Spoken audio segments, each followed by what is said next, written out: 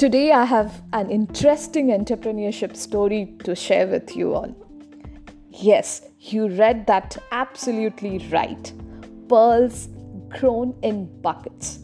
Interesting, isn't it? You must have thought all these years that pearls are found in oysters in the ocean. You are wrong.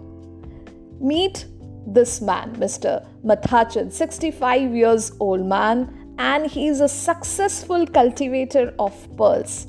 He is successfully cultivating pearls in his backyard for past 21 years.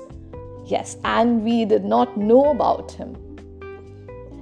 He produces 50 buckets of pearls annually and exports to Australia, Saudi Arabia, Switzerland, and many more countries. Talking about his professional life, he was working as a professor in Saudi Arabia, and for his job he had to go to China where he found interest in pearl cultivation. Then after, he quit his job and went to China to take this diploma in pearl cultivation. He took diploma for Danshul Fishery Research Center, and then after returning from there, he started cultivation in his backyard in 1999.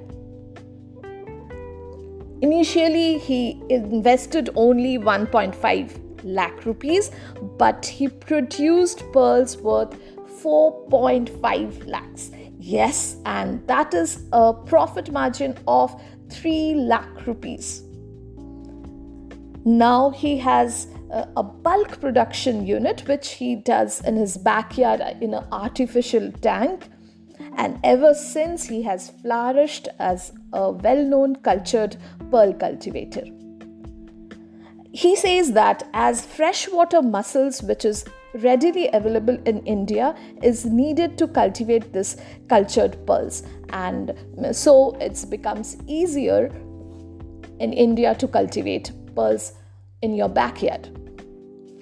So after this lockdown situation, his exports has stopped and come down, so he started his online classes during this lockdown.